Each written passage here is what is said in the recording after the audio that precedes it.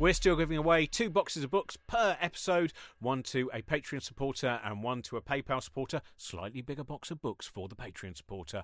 So if you listen to the end of this episode, you will find out who the 2 winners are.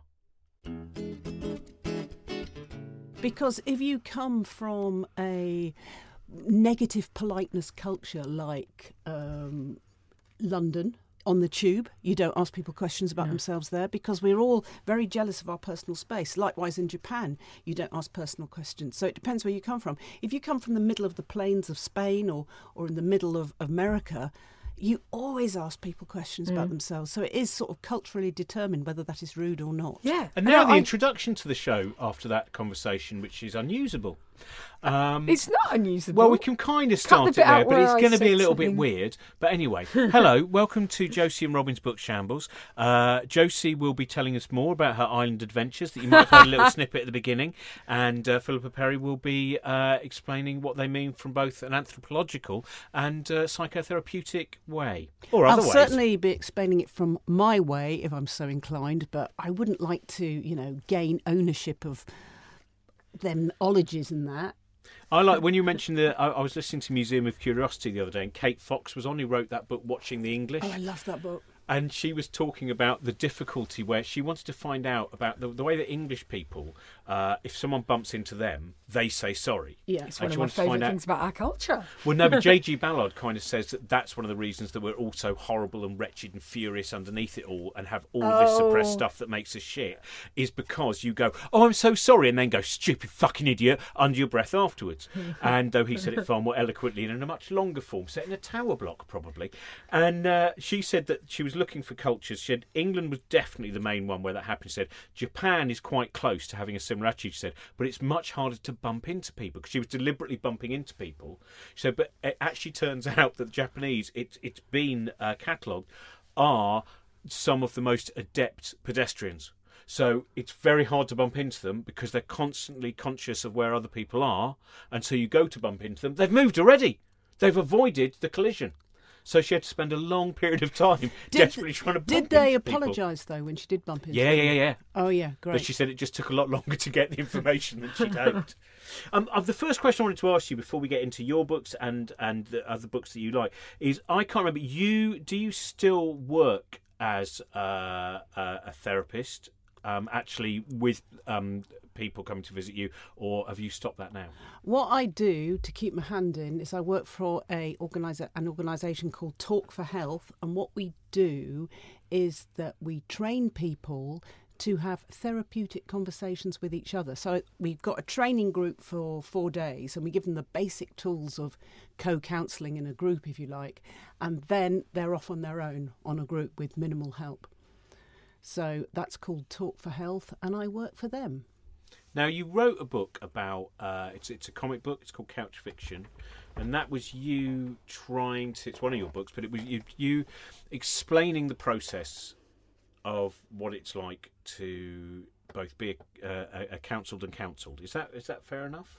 Yeah, I was reading Harvey Peaker's American Splendor, and I just thought, oh my God, this is brilliant. Because it shows you everything at once, so you can sort of experience things like you experience them in life. Whereas if you write a long case study out, it might demonstrate how therapy works or is experienced, but you can't sort of get it in an instant at once like you can with a picture, plus thought bubbles, plus speech bubbles, plus both people at the same time.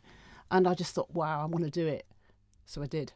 And was that... Sorry, Josie, you were going to... No, I was just enjoying looking at the book and the style of it. And so it's not very good radio because I'm just saying what I'm doing. But we're going to add that sound effect that we talked about in another episode, which is to show that I'm not actually talking over you, that you're thinking. I'm thinking and listening. Engaging.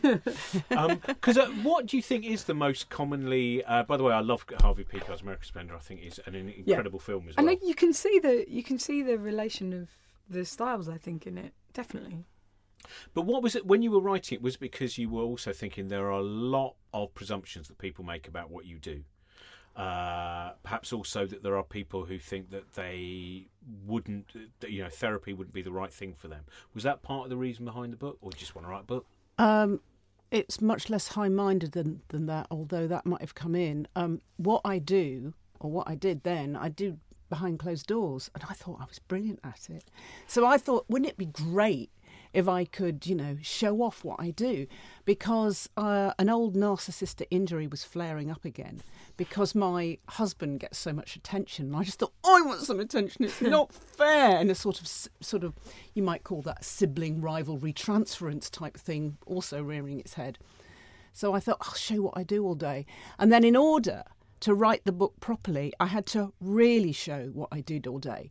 And in order to do that, I had to really observe myself and how I work. And actually, I'm not as brilliant as I thought I was. It's actually a constant sort of making mistakes and then making amends. It's what they call in the trade a rupture and repair, which sounds a bit medical, but it's not. So basically, we try and attune to each other, but we invariably go off course. And that's what I managed to show in the book. But of course, I had to humiliate myself to show how often I do actually go off course. So what is a good example of going off course when you're with someone, when you're talking with them as a therapist? What would be one of the first mistakes you think, I learned a lot from accidentally doing that? I think in Couch Fiction, the mistake she makes is a mistake I often make, which is understanding everything a little bit too fast and think you've got it when you haven't. Because there is similarity, say, between 3 or 4 narcissistic people that come in. You think, oh, I know, narcissist did this, that, and the other, or whatever. And you might make an assumption about someone which is actually not true. Or you might think they are quicker than they are because they're a barrister or something like that. So you think, oh, you must be really, really clever if you passed all those exams and you practice at the bar.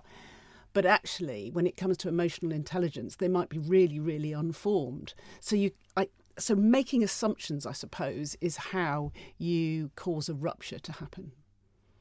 Did you read, is it The Examined Life, Michael Gross, is it? Stephen Gross? Oh, that's Stephen Gross. That's a lovely, lovely book of case studies. I've very much enjoyed it. What I found, it was more like a sort of detective novel, which is like if I can crack the reason why someone is like they are, if we can make a link between how they experience themselves now and the past, then that seemed to be the end of each case study. And what was missing for me in that book is like, yeah, a lot of people get why they are like they are, but that's only a small amount of the story. They might think, oh, I know why I self-loathe because my mother loathed me. But you can't just stop the habit just because you've got a bit of insight. And those books seem to stop at the insight, which is interesting. That's the interesting part of the therapy. But therapy is a lot more than that. And it's a lot of just being with someone so that you get to experience someone experiencing you as okay. So then you experience yourself as okay. And that can be a very long operation. It can go on for years because we don't make new neural connections in a second. Or if we do, we do make them in a second. Actually, I'm not a neuroscientist. But if we do, we still need practice to form a habitual pathway. So that's why you can't just go, aha, and then be cured. Yeah. The aha is there, but then you have to practice thinking, I might be all right then. And you have to experience yourself as all right then in relationship with another person. Yeah. I went to therapy for 5.5 years and it did completely change my life. And it is that thing of like reinforcing a different way of thinking and reinforcing different ways of trying to relate to people and stuff like that. And it's great. But it is the being with almost more than the it's because you were left to cry as a baby realisation. Yeah, it's having, like, when I first went to therapy, I got very frustrated because she wouldn't give me homework, and I felt like there wasn't an achievement-based thing I could, because I was sort of under the impression that I would go there, I would do the work quickly, and it would be sorted, all my troubles, and that it would be something that I could very kind of intellectually sort out and tick off and stuff.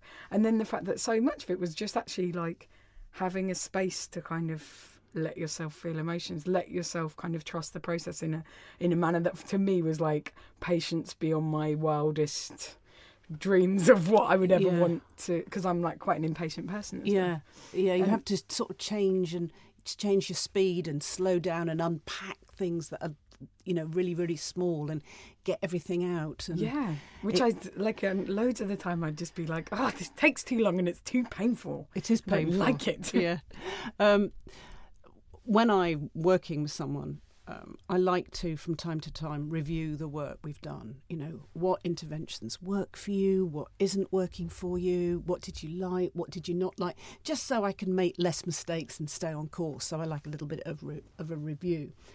And invariably, they wouldn't say things like, "It was the time you made that brilliant, realisation that I treat all men like my father," or something like that, which I thought was rather clever. Or something. No, it wasn't that. It would be like, "It was that time I saw you welled up a bit when I was telling you my story." Oh yeah. Or it was, "The time you just touched my arm when I left the way out, I felt so cared for." And I just thought, 7 years of bloody training for arm touching, it's a bit kind of like, but then that is the point. It is, you are giving them some emotional space to be themselves and to accept them in that space. And that is it. So it isn't being clever. That Stephen Gross book was brilliant. An Examined Life, was it? Yeah, The Examined Life. It was a brilliant, lovely book, and it was full of love, and I really enjoyed it. But it didn't show the arm touching side of it. It didn't show, how people feel when they actually experience themselves as being accepted. There is one story in it which has a great, incredible twist. Don't know if you remember Yes. one particular person. Yes, it was sort of like he was always talking about this house in France, and you get all the way to the end, and the house in France is a metaphor. And Yeah. it never really existed. That was quite beautiful. Yeah. Is it There's a metaphor couple for? of, no, you have to read it. It's quite a short book. It's actually a very nice book to just go, I'm going to read one of his little case studies now, and you don't have to read it all in one fell swoop. I was interested when we did a documentary about comedians and mental health a couple of years ago. You talked, we won't bring up the name, and I think it was actually off microphone, but it was quite interesting, about going to see a comedian where you had to leave because you went, I know that they've got problems that they think they're talking about on stage and dealing with them by making this show, but actually I can see that the struggle is far from over. Whoa! I so want to know who that was, and I know that's bad. But that, do you find yourself, are there certain things, perhaps pieces of art or even maybe conversations that you're sometimes having with people in social occasions where you think you don't know them very well, you're just having a chat and you think, I'm going to have to terminate this conversation because there's things that I'm seeing in them and I just can't deal with it. I mean, is that part of the... Well, there's that. Sometimes I'm sitting next to someone on the bus and I can sense them to be so depressed that I'm picking it up and I'm catching it. Because after sitting in a room with someone and using your whole body as a sort of receptor, you get used to sort of, being open to what other people are feeling and almost experiencing it in your own body as well. I don't want to sound too crystals and dream catchery, but that you do over a few decades pick that skill up.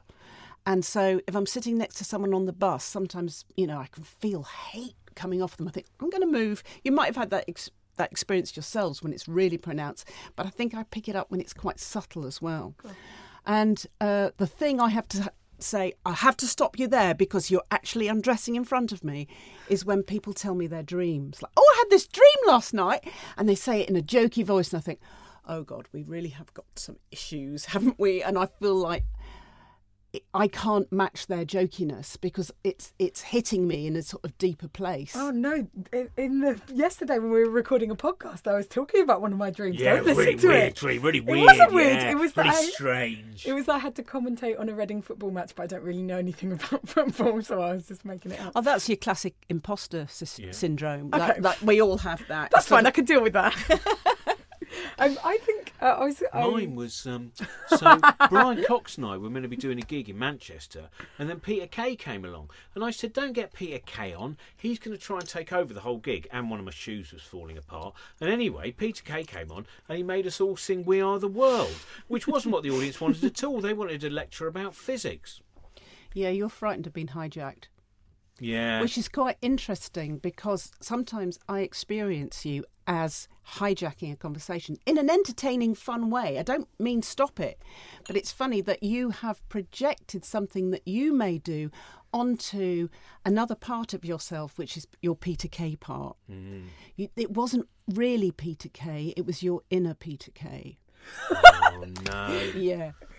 I don't want to talk. And now I want to go to Amarillo. The whole thing's a disaster. You do want to go to Amarillo, you really do. That thing you're talking about there is, I think, it's the gag reflex, which is something that comedians fight against all the time, and then it comes out. You know, I mean, we do it on this and in other life as well, which is you go, oh no, I've thought of a joke. We should just keep talking, but I want to say the joke. No, I mustn't. And you get, I think, with age, you get better at it. Yeah. Because of the first few times, you just think that has really spoiled what was someone else's death in a hospital. You know, that's kind of like. I know. I'd love to have you joking around my deathbed. That'd be fun. I'd like the mind taken off stuff then. I think, possibly. Do you ever feel like?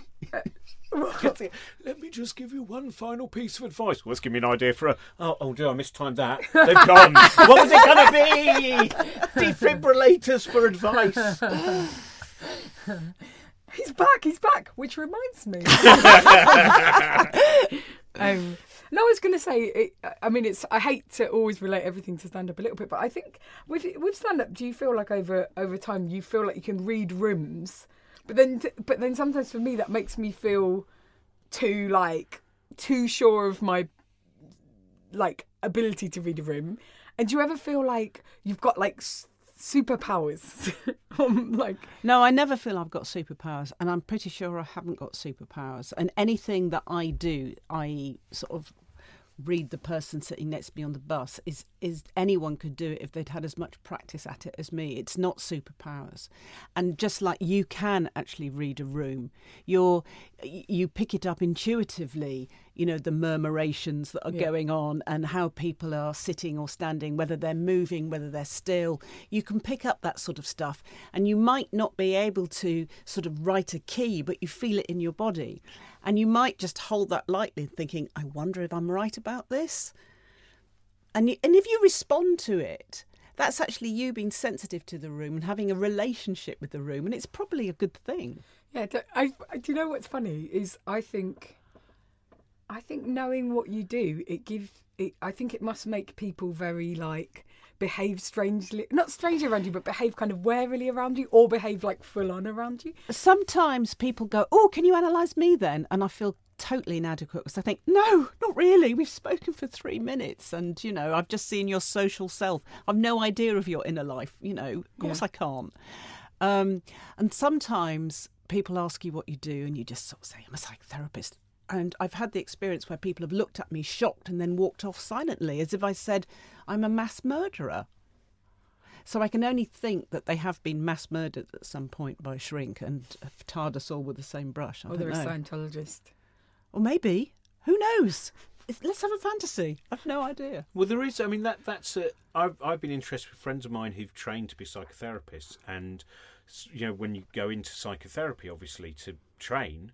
And some of the experiences I've heard they've had with therapy, it does seem like there's a wild, you know, quite a wild selection of possibilities of how you might be treated by different people and the attitude that they bring with them when you. It's like you can't just go to a psychotherapist like you can go to a brand of shampoo and know what to expect,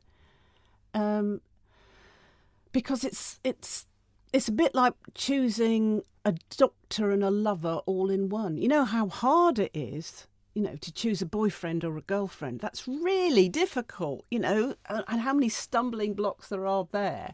Well, although you're not going to have a romantic relationship if all goes well with your therapist, it's still such an intimate relationship that if someone is never, ever going to get you because of their particular blind spot, not all the training in Timbuktu is ever going to train them to be able to get you. And you just might be stuck for years.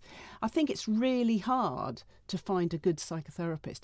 And I don't mean there's good ones and there's bad ones, although of course there are. I mean there's a good one for you and a bad one for you. Because what is a brilliant analyst or psychotherapist for one person is a poor therapist for another. Like, I loved my analyst. I thought he was brilliant. He really got me. We almost had a private language. He was like so good at getting stuff. So I sent acquaintances to him. So, I couldn't bear him. I had to leave after 3 sessions. I was like, oh, so one size does not fit all at all. I want to ask you about books that you love and books that you've read, but I also think, like, is there anything you could give advice-wise to people who maybe think they would like to start therapy as to how they could find someone who was right for them? Yes, I could, which is use what's left of your instincts. I mean, you probably need therapy because people have tried to reason away your own instincts and you've got a bit lost. But what you've got left of those instincts, use them. Interview therapists. Contact about 3. Go and see about 3, and have just contract for 1 session. Some people give 3 sessions to start with if they're trying to establish their practice, or a sort of exploratory chat for like quarter of an hour. Go and just see how you feel. See if you want to open up to that person, or whether you think no, I can't. And then the one you like best, go to. I mean, you don't buy the first pair of shoes you try on, do you? So try on a few pairs and see which feel comfortable. I do. Yeah, I was going to say I do too. I'm very much a 2-pair person. I'm very lazy. I get 1 pair and then I get the same pair again because once that pair's fallen out. Yeah, I'm so lazy and old. Was there anything you read? I mean, in terms of your eventually becoming a psychotherapist, was that from anything what experience was it that made you go, this could be where I want to go? I think it was M. Scott Peck and The Road Less Travelled, which, of course, I could pick so many holes in now. But at the time, I just thought, I'd love someone to understand me, how he seems to understand his patients. How great. Because I felt at the time I read that I had never been got. So I just thought, that would be lovely if somebody understood me like that, how he seems to. And it's very entertaining and, a bit of a page turner. So, yeah, so that was a very significant first read for me. And there must have been other early books as well. Irvin Yalom, Love's Executioner. These are case studies, not unlike Stephen Gross ones, actually, the Love's Executioner one by Yalom. He's really interesting. I just started reading his Staring at the Sun. Oh, right, book yeah. all about him death. And his work. Well, he's nearly dead. Which is why I've written the book Staring at the Sun about exactly. He says that now his patients' dreams are things like coming across his Panama hat, looking at it and seeing it's full of cobwebs, which he interprets as his head hasn't been in that hat for a while, i.e. he's going to die.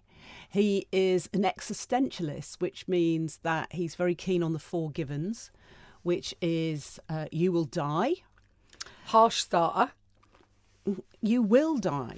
I mean, everyday evidence has suggested the contrary. For me.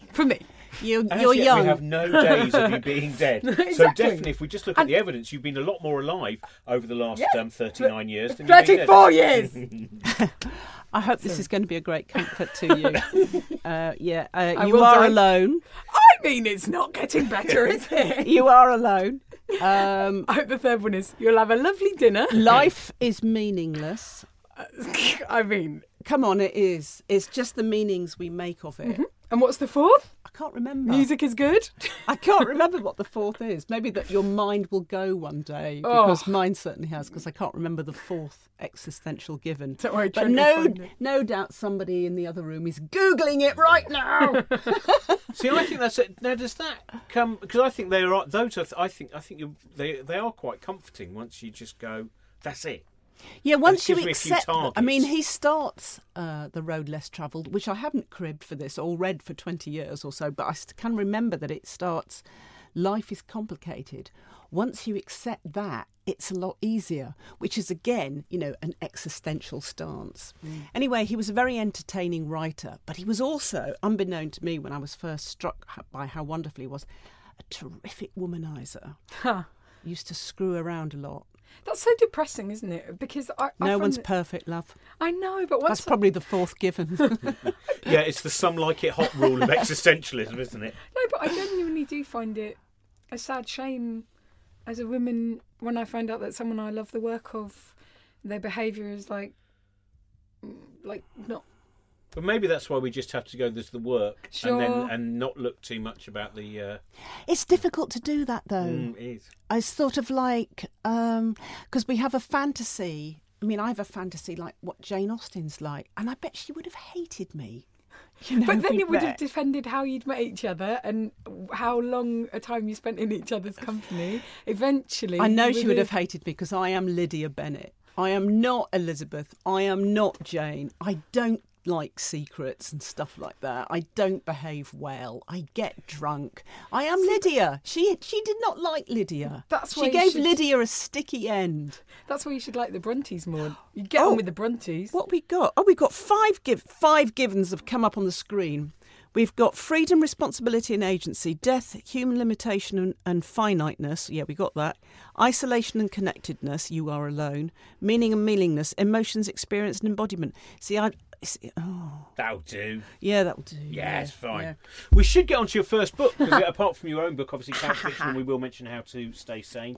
But you said, I have a musty volume here. I have a musty volume here. It is the minor works of Jane Austen, her little unpublished pieces. And why I chose this to bring is because as creative people, you probably have this happen to you a lot, which is when someone sees your stand-up show, they go, oh, I know what you should do a joke on. And they think they're giving you terrific material, but actually you're not interested in it. It's their material, not yours.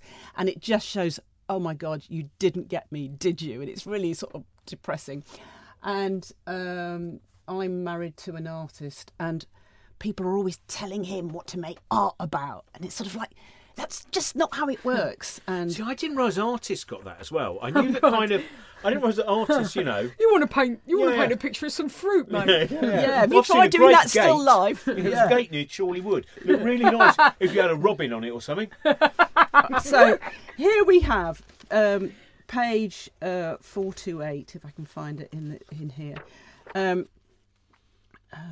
you ever done 3 white horses in Here we go. foam? Because that looks really lovely. Here we We've got go. one of those. Jane got on first name terms with her, even though she wouldn't like that.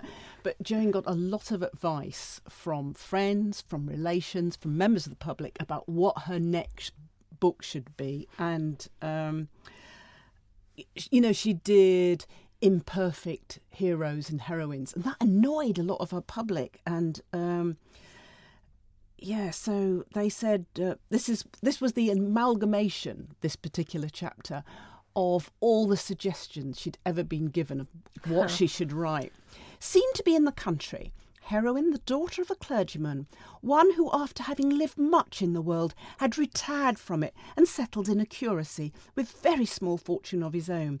He, the most excellent man that can be imagined, perfect in character, temper and manners, without the smallest drawback or peculiarity to prevent his being the most delightful companion to his daughter, from one at year's end to another. And his daughter is also equally perfect, but terrible things befall them in the most sort of dramatic sort of way, so they have to go from country to country in the continent. Just the very opposite of what Jane Austen usually wrote about. She wrote about, tiny little subtleties that happen in very small villages, in very small families. And this was supposed to be an epic novel going across Europe with these perfect heroes and heroines, and all her novels are about the transformation of the protagonist from being a bit shit to being a bit better. And so this is like completely opposite to what she usually wrote, and it must have been really annoying getting all this advice going, you're doing it wrong, basically. Yeah, it's like, why aren't you making the thing I've decided I want you to do? Yeah, Because you should be. yeah. I mean, obviously you're better at writing than I am. You're just not writing my mind completely. And I am a perfect heroine that terrible things happen to me, and I would like that shown in a book, please. It's that great line about if the audience knew what they wanted, they'd be the artist, not the audience. And Yeah. which I think is, but that's not a rude thing to say, No, is it? no, It's no. like that. If you think, you know what you should do. Well, maybe you should do it then instead. Yeah. And that's Well, kind of empowering thing. That's what I always say. I think that's your book. I think when somebody tells me what to write. Well, I'm going to go and paint that gate then. Right, well, Robin comes and sits on it. But also, it is. I mean, that is very positive, and it is a true thing. It is like if you have when people are kind of like, they're a terrible comedian. My sitcom idea is better than that. It's like, well, you must write it then. Don't worry about it. Get on with it. You've got another book that you brought as well. Oh yeah. Now this is more like a genre of books that I really, really like. It's the E.F. Benson Map and Lucia books. Oh my God! They were formative for me. They're written in the 20s and 30s, and I just love practically anything written between the wars. Mitford, especially in the comic genre. So Mitford, Diary of a Provincial Lady by E.M. Delafield, E.F. Benson, obscure ones that you've never heard of. I just love that era, and I love the formality of the language, especially when it's used to comic effect. I've only known of this series from there was the TV adaptation of it. Do you remember? Yeah, Map and Lucia, which was I can't remember who was in Wasn't it. it now. Prunella Scales, perhaps? Yes, she was Prunella Map. Scales and Geraldine Geraldine McEwen. McEwen, She was a wonderful Lucia. Lucia is the heroine of these books, but actually she's a bit of a monster. She's a functioning narcissist. I mean, very subtle when it comes to narcissism as compared to what we're used to these days. But she's made mayor of this town, and she's absolutely obsessed about how she should behave with dignity to get the utmost respect. Now, should I still go shopping, do you think? Or do you think that'd be vulgar now I'm mayor? And she's just sort of like, what will people think if I'm amongst them? Oh, and then she compares herself to Catherine the Great, so she decides she still can go shopping, so she can keep fingers on the pulse of what's going on. So it's comic, but it's tragic, because you have to laugh at someone who is so blind, and we're all surrounded by them. And if we took them seriously, we would be miserable. I mean, there's a lot of that in Jane Austen as well. I mean, look at Mr. Woodhouse that Emma puts up with. He's absolutely awful. He's a terrible, terrible hypochondriac. It would make her life a misery if there wasn't this sort of lightness of touch about it. So I think it's quite instructive in a sort of self-help sort of way of make the most of an appalling woman like Lucia and see the funny side of her. I've never seen a quote on the back of the book which is a co-signatory quote, because normally it will say, I thought this book was absolutely wonderful, Philippa Perry, or this is, a must-read, Josie Long. We will pay anything for Lucia books. Noel Coward, Gertrude Lawrence, Nancy Mitford, W.H. Auden. Ha! You see, so they're all they're co-signatories of that one particular. It's almost like a petition. You've got to read E.F. Benson, especially if you hanker after. I mean, it is that sort of the subtleties of everyday life rather than big drama about how we all get on together, and it's got such a humorous slant to it. I mean, oh God, I mean, just how it opens and it just carries on the same way. Lucia Pilson, the mayor-elect of Tilling, and her husband Georgie were talking together one October afternoon in the garden room at Mallard's. The debate demanded the exercise of their keenest faculties, viz. Should Lucia, when next month she entered on the supreme municipal office, continue to go down to the high street every morning after breakfast with her market basket and make her personal purchases at the shops of the baker, the grocer, the butcher, and wherever else the needs of the day? It's sort of like, it's funny. I think it's funny anyway. No, because have you read the Ghost? I've never read the Ghost Stories either. E.F. Benson's Yes. Ghost Stories. Because I know Mark Gatiss has just edited a collection. Oh, of, really? I've read. When I got a bee in my bonnet about E.F. Benson, I joined the British Library just so I could read all the out of print E.F. Benson books. So yes, I have. That was before the internet. We had to find our own amusement. And are they what kind? Are they kind of they're James-ish, or are they? They're pretty gentler, badly. or- You can see he had quite a long apprenticeship. They're pretty clumsy and badly written, and careless and badly edited, whereas the Map and Lucia E.F. Benson's are highly polished in comparison. But there are some gems where he was getting a bit better. There's Mrs. Amos, which I recommend. That's a sort of forerunner for Map and Lucia. Mrs. Amos is not quite monstrous enough. She's sort of clever and quite nice and manages things like her husband's affair quite well. So I recommend that. The Blotting Book is a sort of murder mystery thing. And, you can tell the Blotting Book, I bet it was from a blot of a signature that we find out who did it. You can sort of tell what's going to happen from the title.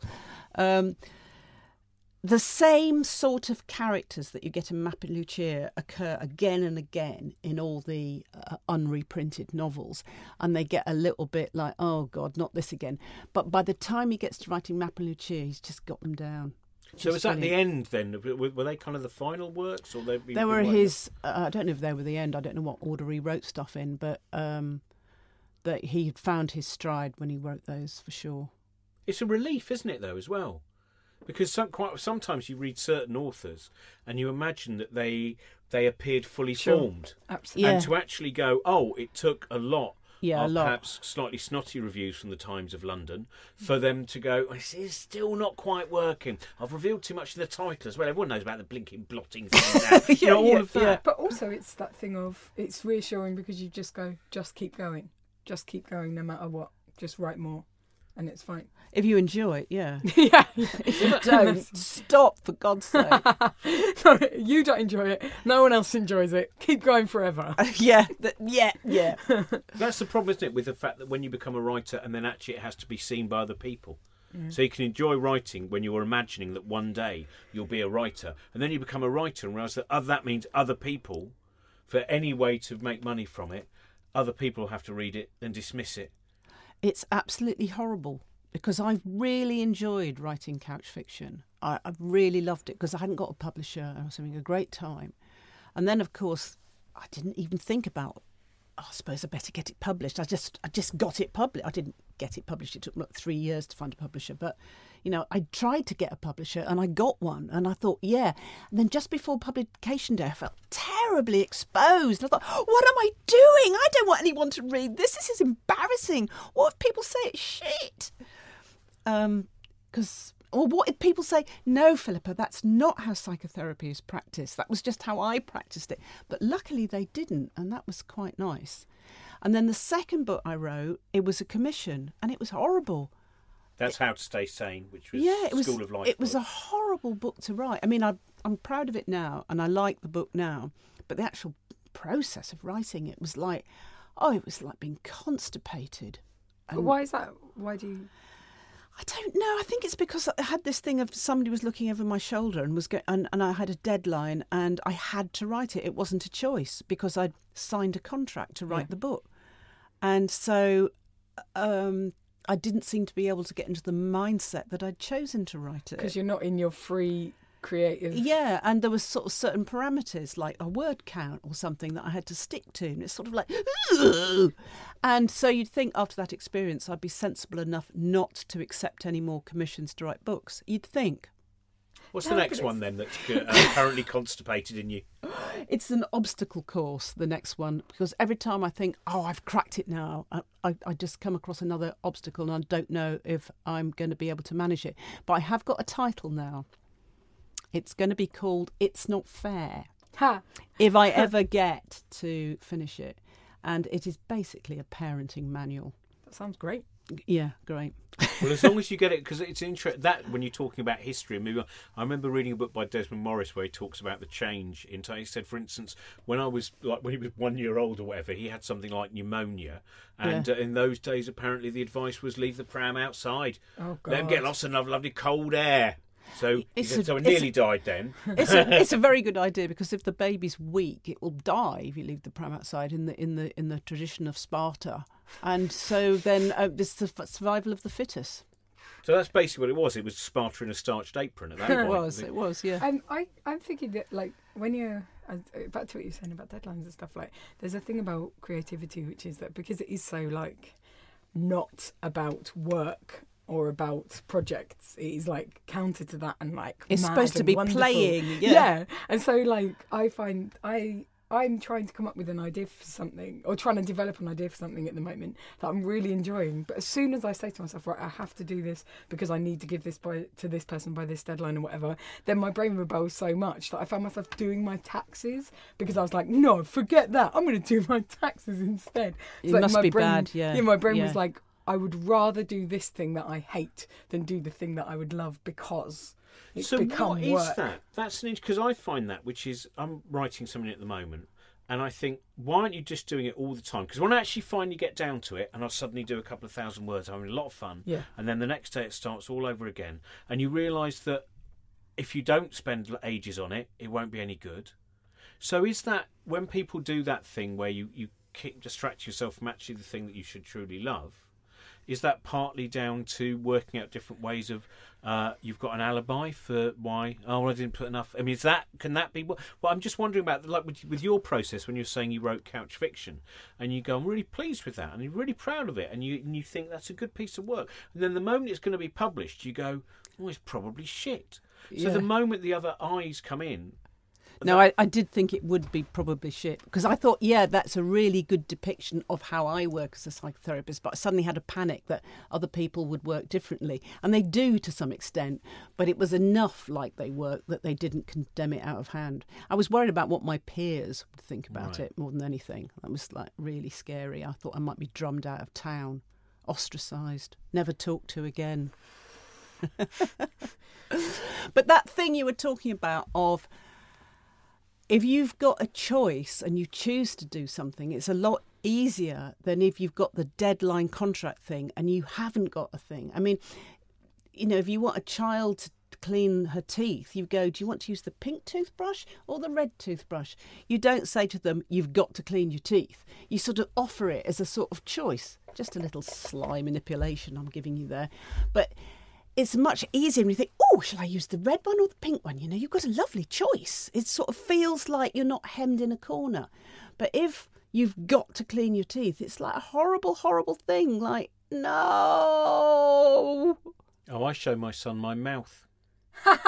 My God, does he clean his teeth? when Well, he you're sees giving the him a wreckage choice. that lies in. You're giving him a choice. You can have black teeth like me. Give us a smile, Robin, actually. Oh, yeah, right, okay. Worse than that, it's metal. Oh, is it? Sort of metal jacket. No, what you're seeing there is actually metal. It's not that's on the colour of my teeth. Oh, right, okay. I just thought, grey. Yes, so you are giving him a choice. You're going to go full metal jacket teeth or little white pearly teeth. You choose. So But he's then choosing. sometimes the choice is too annoying and shit between both options, because I remember really, really clearly the film Dangerous Minds came out when I was 11. And Is that the one with Michelle Pfeiffer? yes. I think? Yeah, right. And in it she says to the kids, she's like, you have a choice. And the choice is basically like, Me or your dad? it's like, come to school and do all this shit or have a shit time outside of school. And I remember being like, yeah, but that choice is shit. Neither of those options are any good. It's not a real choice if both options are shit. Yeah, Yeah. but fictional teachers say weird. I've never lost that moment of seeing. I've never seen the whole of Mr. Holland's Opus, but there's he's the music teacher that everyone loves at the end, Richard Dreyfuss. I remember it. I and saw there's it when a I was cello 12. player who, and he thinks, how can I teach her to play the cello beautifully? I know. I'll just say this: play the Sunshine. La, la, la. It doesn't work like that. It's like people imagining going. Yeah. Turns out, if you go and see Philip Perry, right, for years, absolute waste of time. Just say, just pop round. Can you touch me elbow? Thanks very much, and then you're done. It's all sorted. It's all sorted, yeah. Lovely. Do you read anywhere near the end? But I just wondered about. Do you read?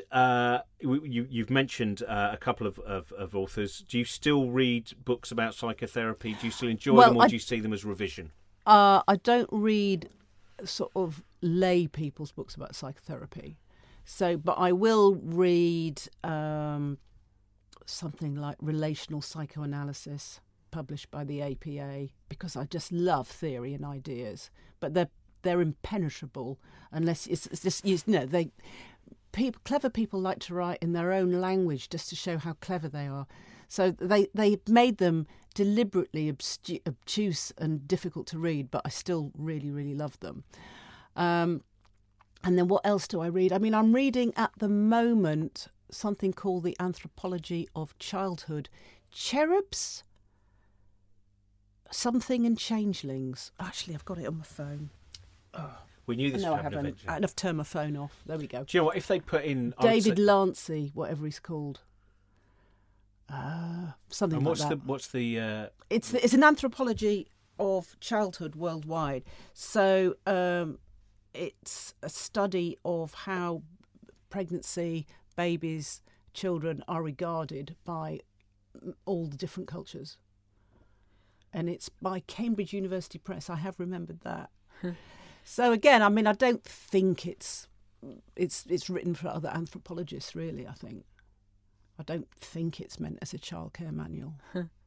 Do you find yourself when you're reading now all of the skills that you've learned, like when you know, in the same way that when you're sitting on a bus and you compare, do you find yourself perhaps thinking, I think I may well be seeing too much in this character now, and in some ways, therefore, I've just found out more about the author than I wanted to, and the fact they've created that character. I thought it must be a bit of a No, distraction. that's never happened. Does it not? No?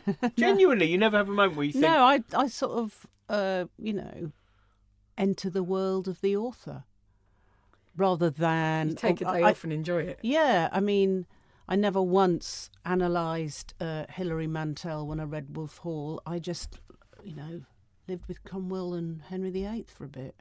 But you Just never hung had a out with moment of them. a character where you thought, someone who can create this character, I think I better give them a call. No. Go and touch their elbow. No, Right. never ever thought that. Maybe I should have done, but I never have. No, it sounds like relief, because sometimes we have people on who have specialised in an area and then found by doing that specialisation that there are other things that have now been removed from their joy because they see something in a different way and they think, I know I shouldn't, but I'm now reading into this, something that's come from What I find is I can't enjoy things that are for lay people about my subject because they're obviously, so everybody gets it, a bit simple. I mean, everybody must find, if you're a musician, you probably don't want to watch a documentary about music because it has to be at a level for the general public to understand and you're a specialist. So there is that. So that's spoilt for me. Or it just gets a bit boring. Like if I see a comedy show about a comedian, I'm like, could you not just think of any idea?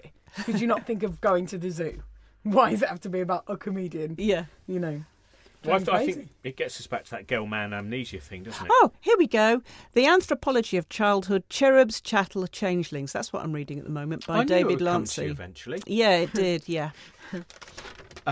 Thank you very much for joining us. It's a pleasure. The How to Stay Sane and Couch Fiction are the two books. I've read both of them. In fact, How to Stay Sane I've been rereading quite a lot because I'm writing a book about weird, the stupid things comedians do and how they're just normal human things and just we're all not very well.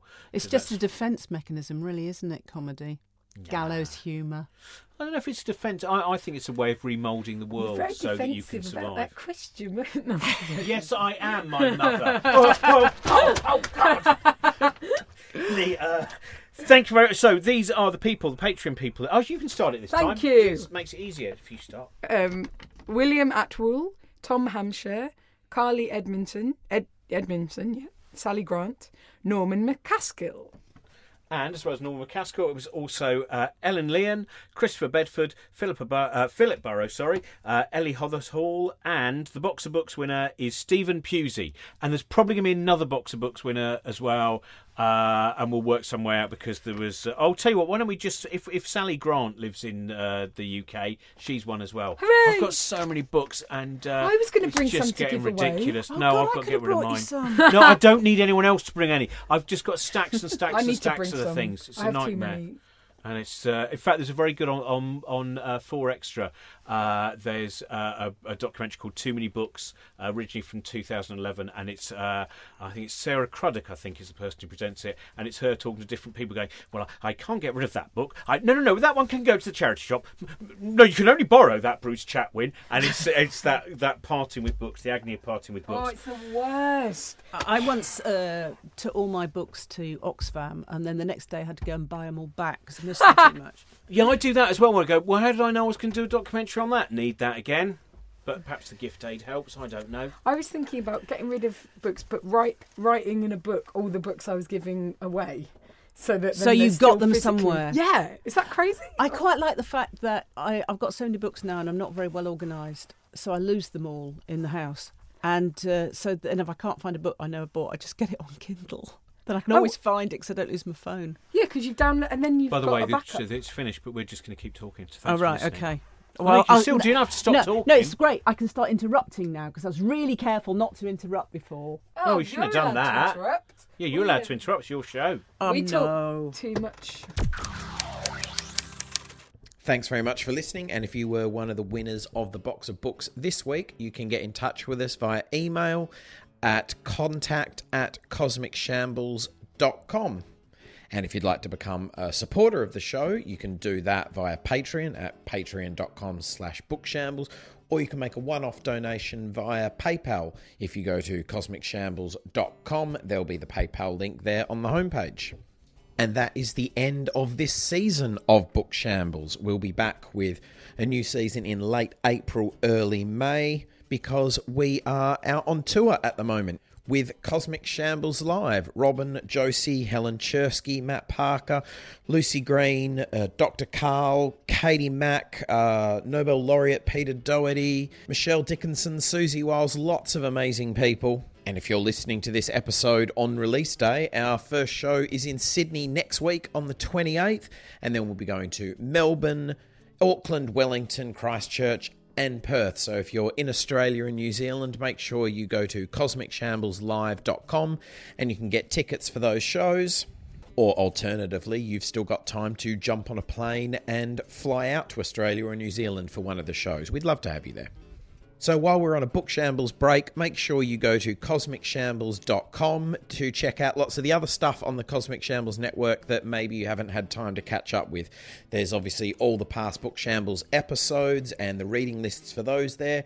Lots of other podcasts, including the Speakeasy podcast hosted by Bruce Hood, Music Shambles with Robin and Michael Legg. There's the Professor Brian Cox Question and Answer podcast. There's a web series up there, the Quest for Wonder puppet series with Robin and Brian. There's the Chaos of Delight web series, lots of great guests on that, including Josie and Chris Addison, Ben Miller, Helen Chersky, Ben Goldacre, and check that out. There's lots of articles, new articles on the site from all sorts of people. Some documentaries on there to check out as well, including The Empty Niche, directed by myself, presented by Ginny Smith. So lots of stuff on there to keep you entertained until we are back with the new season of Book Shambles in a month or so, which we'll be recording out in Australia and New Zealand with lots of great guests out there. So thanks again for listening, and we will be back soon. This podcast is part of the Cosmic Shambles Network. Josie Robin's Book Shambles was produced by Trent Burton of Trunkman Productions.